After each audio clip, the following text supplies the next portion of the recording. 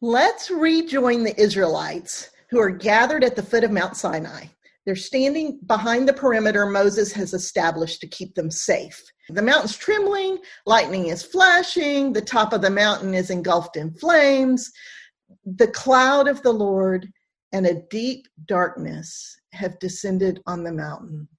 The Israelites can actually hear the voice of God thundering, and it scares them to death.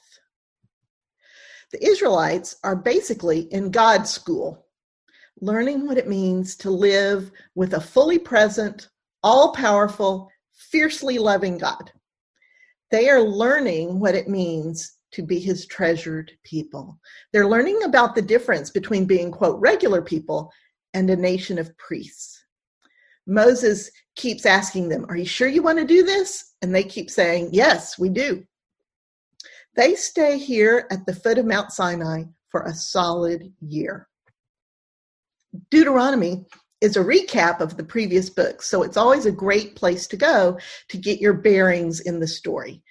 If you have a study Bible, like the one I've pictured here, this is the NIV study Bible, the notes at the bottom and the mid-margin references will point you to the corresponding passages in the other books. So you can start in Deuteronomy and then look to see where this passage is elsewhere and go check it out. So let's turn to Deuteronomy 6. It will tell us why God is teaching the Israelites these things. Deuteronomy 6 opens as Moses says, these are the commandments the Lord told me to teach you, so that you, your children, and your grandchildren after them may be in awe of the Lord as long as you live, keeping all his decrees and commands so you may enjoy long life. Hear, Israel, and be careful to obey, so it will go well with you, and you may increase greatly in a land flowing with milk and honey, just as the Lord, the God of your ancestors, promised you. Notice the whys. They're all huge blessings. This is God's goal with all of this. If you can't see the blessing in any given commandment, then you're looking at it wrong somehow. Make sure you're looking beyond the cultural context. Their culture is pretty barbaric, and that can distract us from the underlying purpose of a particular command. God meets them inside of their barbaric culture. Then Moses says, keep these words on your hearts, impress them on your children, talk about them when you sit at home and when you walk along the road, when you lie down and when you get up. Tie them as symbols on your hands and bind them on your foreheads. Write them on the door frames of your houses and on your gates. When the Lord your God brings you into the land he promised you, a land with large flourishing cities you did not build, houses filled with all kind of good things you did not provide, wells you did not dig, and vineyards and olive groves you did not plant. Then when you eat and are satisfied, be careful that you do not forget the Lord who brought you out of Egypt, out of the land of slavery. In the future, when your children ask you, what is the meaning of the commandments the Lord our God has given us? Tell them the story of how God saw your misery as slaves and how he came and worked mighty miracles to save you and bring you to this good place. This is important. Many of these rituals are simply to preserve the national memory of what God has done. It's a way to pass these memories from generation to generation. They're object lessons. The worship ritual and the festivals set up times for the Israelites to tell these stories to their children. This is hugely important to God. Yay, Sunday school teachers, right? So what are these important things the Lord is teaching on the first day of school? Well, it's the list we know as the 10 Commandments. It's found in Exodus 20, and Moses does a recap in Deuteronomy 6. There's a little more detail in Deuteronomy 6, so that's the version we'll follow today. Exactly how you divide the list up into 10 commandments can differ from tradition to tradition. We'll use the division common in Judaism. I am the Lord your God. Recognize that phrase? This must be important coming up. I am the one who brought you out of Egypt. This is the first and most important thing to remember. It's something to memorize and carry in your heart always. And every single Jew all over the world, generation after generation, has memorized this. It's called the Shema, which means hear, the first word. Hear, O Israel, the Lord our God, the Lord is one. Love the Lord your God with all your heart, with all your soul, and with all your strength. That last word is meod in Hebrew, and it doesn't translate well into English. It's a word that's usually an adjective, not a noun. Here it's usually translated as strength, but as an adjective, which it normally is, it means much or a lot.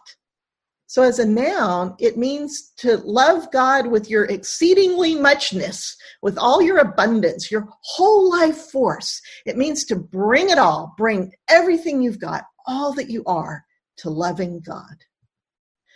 Number 2, no idols, nothing else and no one else. You must be faithful to me, God says. Do not follow other gods, the gods of the people around you.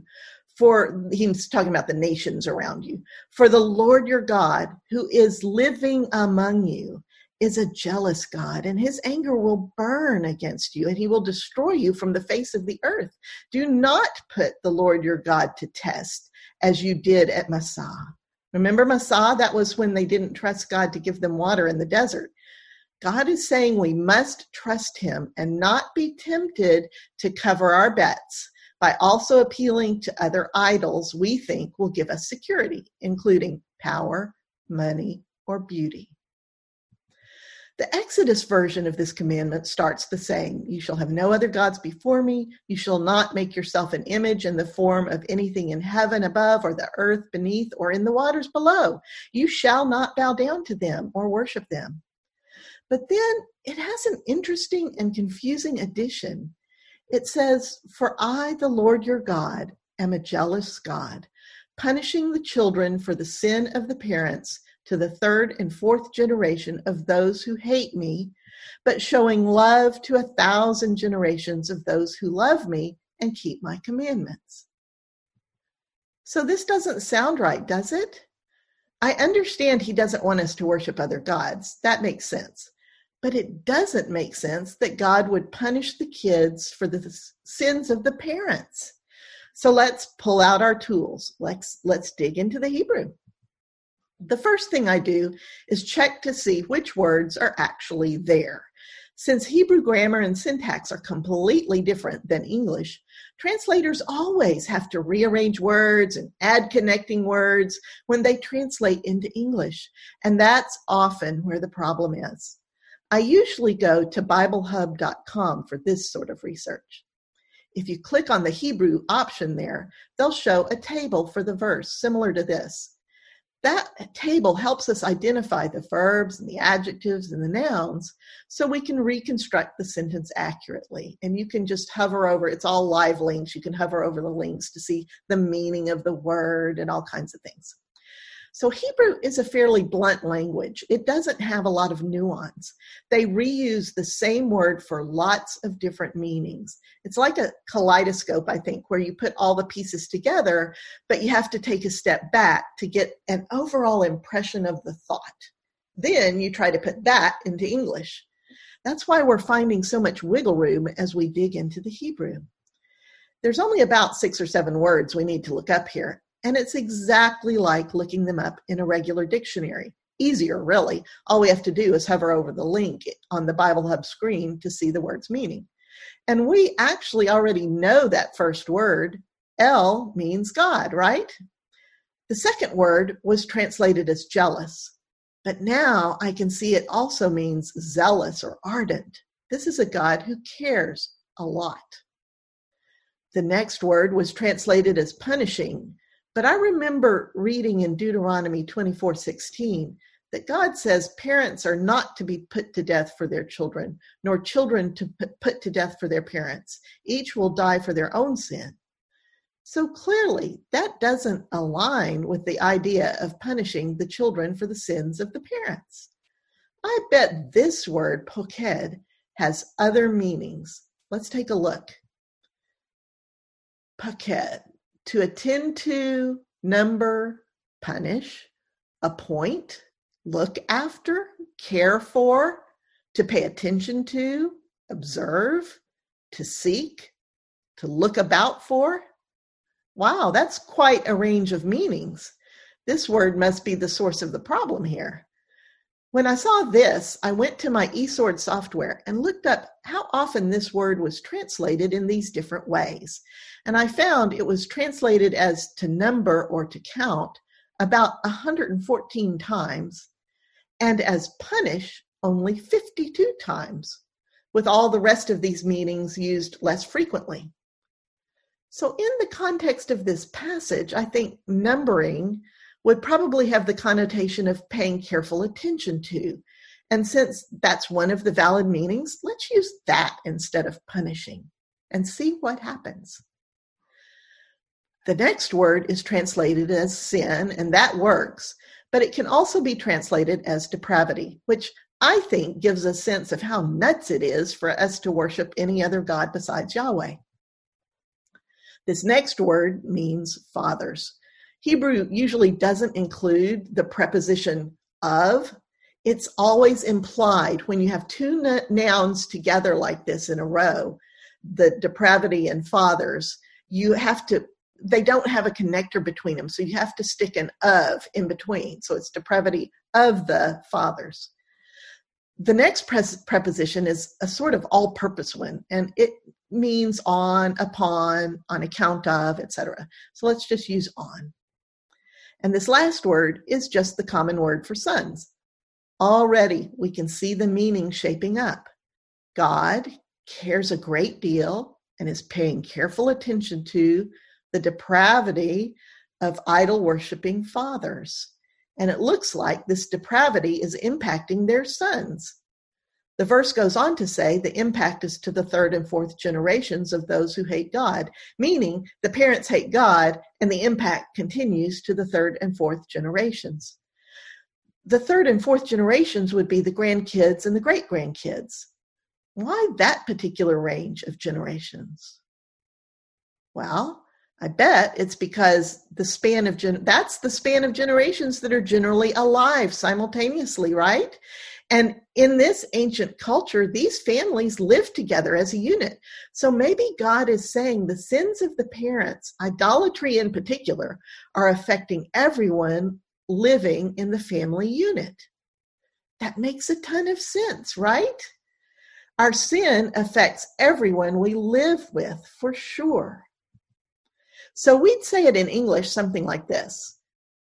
For I am an intensely caring God, paying careful attention to the impact idol-worshiping parents who hate me have on their grandchildren and great-grandchildren, but showing love to 1,000 generations of those who love me. So remember, anytime you see the words but or and, they are interchangeable in Hebrew, and you have to choose one or the other based on context. So here, let's choose and. This is a huge warning to these parents, as well as a huge encouragement to the families affected by bad parents. God won't stand for us to lead our children astray or mistreat them. God is paying attention and is going to hold those parents responsible while simultaneously showering love on their children. This makes so much more sense. This is the God we've come to know. This verse is quoted a couple more times in Exodus and in Numbers, and both times it can be understood as God holding the parents responsible for the impact they're having on their family and highlighting the love available to the kids and grandkids. How could we get something as basic as one of the 10 Commandments so wrong for so long? How could we attribute the worst of punitive motives to our God, who is always and only loving towards us? There are indeed a couple of times in Scripture where innocent kids bear the consequences of a parent's sin, but we'll see that in the extremely rare times this happens, there are reasons that have nothing to do with the child themselves being punished. Honestly, I had to think long and hard after I did this digging into the Hebrew. Dare I say we've been misunderstanding one of the 10 Commandments? I prayed for days over this. After a lifetime of conditioning to believe this terrible view of God, it can be really, really hard to let it go.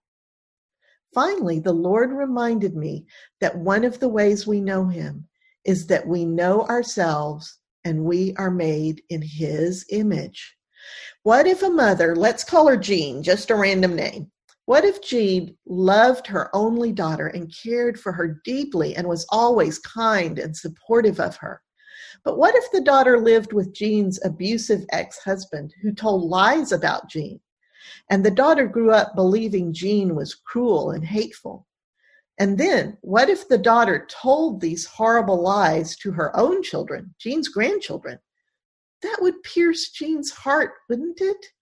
And don't you think Jean would go out of her way to prove to her grandchildren that she loved them and cared for them? Do you think there's any way in the world that Jean would despise her grandchildren and slam the door in their faces if they came knocking on her door? No? Well, neither do I. And that's when I felt peace about this translation. I knew instinctively that God would never punish the grandchildren and great-grandchildren for the sins of the parents. But thinking of it in human terms helped me. That can be another helpful tool in your toolbox. Just always realize that God is going to be far more loving than any human would be. The spark of goodness and love in us is always far smaller and dimmer than the flame of holiness and overwhelming mercy and love that is God himself. We've seen in our study that the overwhelming message of God all the way through the Bible is his tenderness towards us and his love for us and how he only wants to bless us. We have to let go of our false image of a hateful and punitive God. Let's do another one. Do not take the Lord's name in vain. Most folks think this is God saying not to have a potty mouth, not to use swear words, especially words associated with God's own name. And that's great advice, but that's not what God's getting at here. You shall not misuse the name of the Lord your God, for the Lord will not hold anyone guiltless who misuses his name. Now remember that this is specifically directed to a nation God is teaching to be priests in the world. This commandment is talking about the times when you stand in God's place and speak on his behalf. This is for when you say to someone, God says thus and so. What you utter in these circumstances matters a great deal to God. You better be uttering mercy, justice, loving kindness, healing, and truth when you're speaking for God. You better be giving all the power and glory to God, not using God's words or presence or power to accumulate power or glory for yourself. You better not be trying to maintain a status quo that inures to your benefit rather than the benefit of the community. You better not be oppressing others or saying things that will drive them away from God. This is a big, big deal, and it has nothing to do with casual swear words. Number 4, keep the Sabbath, rest. Remember that even God rested on the seventh day after he finished creation way back in Genesis 2. And remember, when God gave the Israelites manna here in the desert, he gave them a double portion on the sixth day so they could rest on the seventh day. So the command to rest is more than a command here. It preceded even the 10 Commandments. It's part of our DNA. It has to do with being made in the image of God. And we don't need to be legalistic about it. Jesus said the Sabbath was made for man, not man for the Sabbath, in Mark 2:27. But we do need to pay attention to it and be intentional about it. One day of real rest out of every 7 days is vital for our well-being. And God specifically ties this to remembering the slavery in Egypt. He tells the Israelites to make sure you rest, and all your family rests, and all your slaves rest, and all your animals rest. All of creation is to rest because the Lord is good and has given us this rest to bless us. Number 5, honor your parents. Honor, that word means give weight to your father and your mother, so you may live long and it may go well with you in the land the Lord your God is giving you. So this is another tough one. What about those who have abusive or difficult parents, parents who do not deserve respect? This command is obviously pretty serious. It's in the top 10, first day of school, and it shows up several more times in Scripture. Well, think about how the Israelites are organized. They're organized by tribe, right? The 12 tribes. And that's just another word for clan or family. This society is based 100% on the family unit.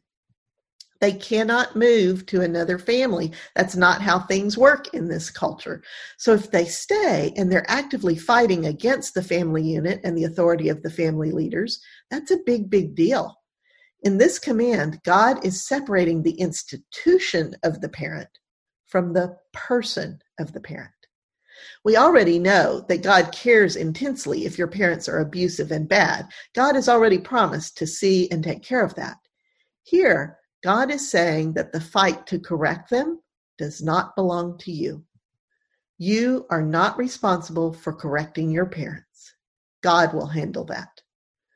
But in the Israelite culture, where society is based on the family unit, family members are still obligated to respect the structure that forms the social foundation of the community. They are still obligated to respect the authority of their parents, even if they don't deserve it. Otherwise, the fabric of society will be weakened, and this new nation cannot afford civil strife. It's a case of putting up with it for the greater good of the community. It's hard, but necessary. The next two are pretty obvious and basic. Do not murder. Do not commit adultery. Here's another obvious one. Do not steal. But it's broader than you might think on the surface. It's talking about more than just burglary. It's also talking about all other kinds of theft. Do not defraud or rob your neighbor. Do not hold back the wages of a hired worker overnight. Do not use dishonest standards when measuring length, weight, or quantity. Use honest scales and honest weights. I am the Lord your God. There it is. This is a big deal. This is important. Number 9, do not lie. And this one is huge. Trust is a big deal in God's community. I think it's one of the biggest problems we have in our own community today. You shall not give false testimony against your neighbor. Do not deceive one another. Do not spread false reports. Do not follow the crowd in doing wrong. Do not pervert justice by siding with the crowd. He's saying, have courage. Tell the truth. And lastly, 10, do not covet anything that does not belong to you, including your neighbor's wife. This is like do not steal, but it's bigger. God's saying, don't even want to steal.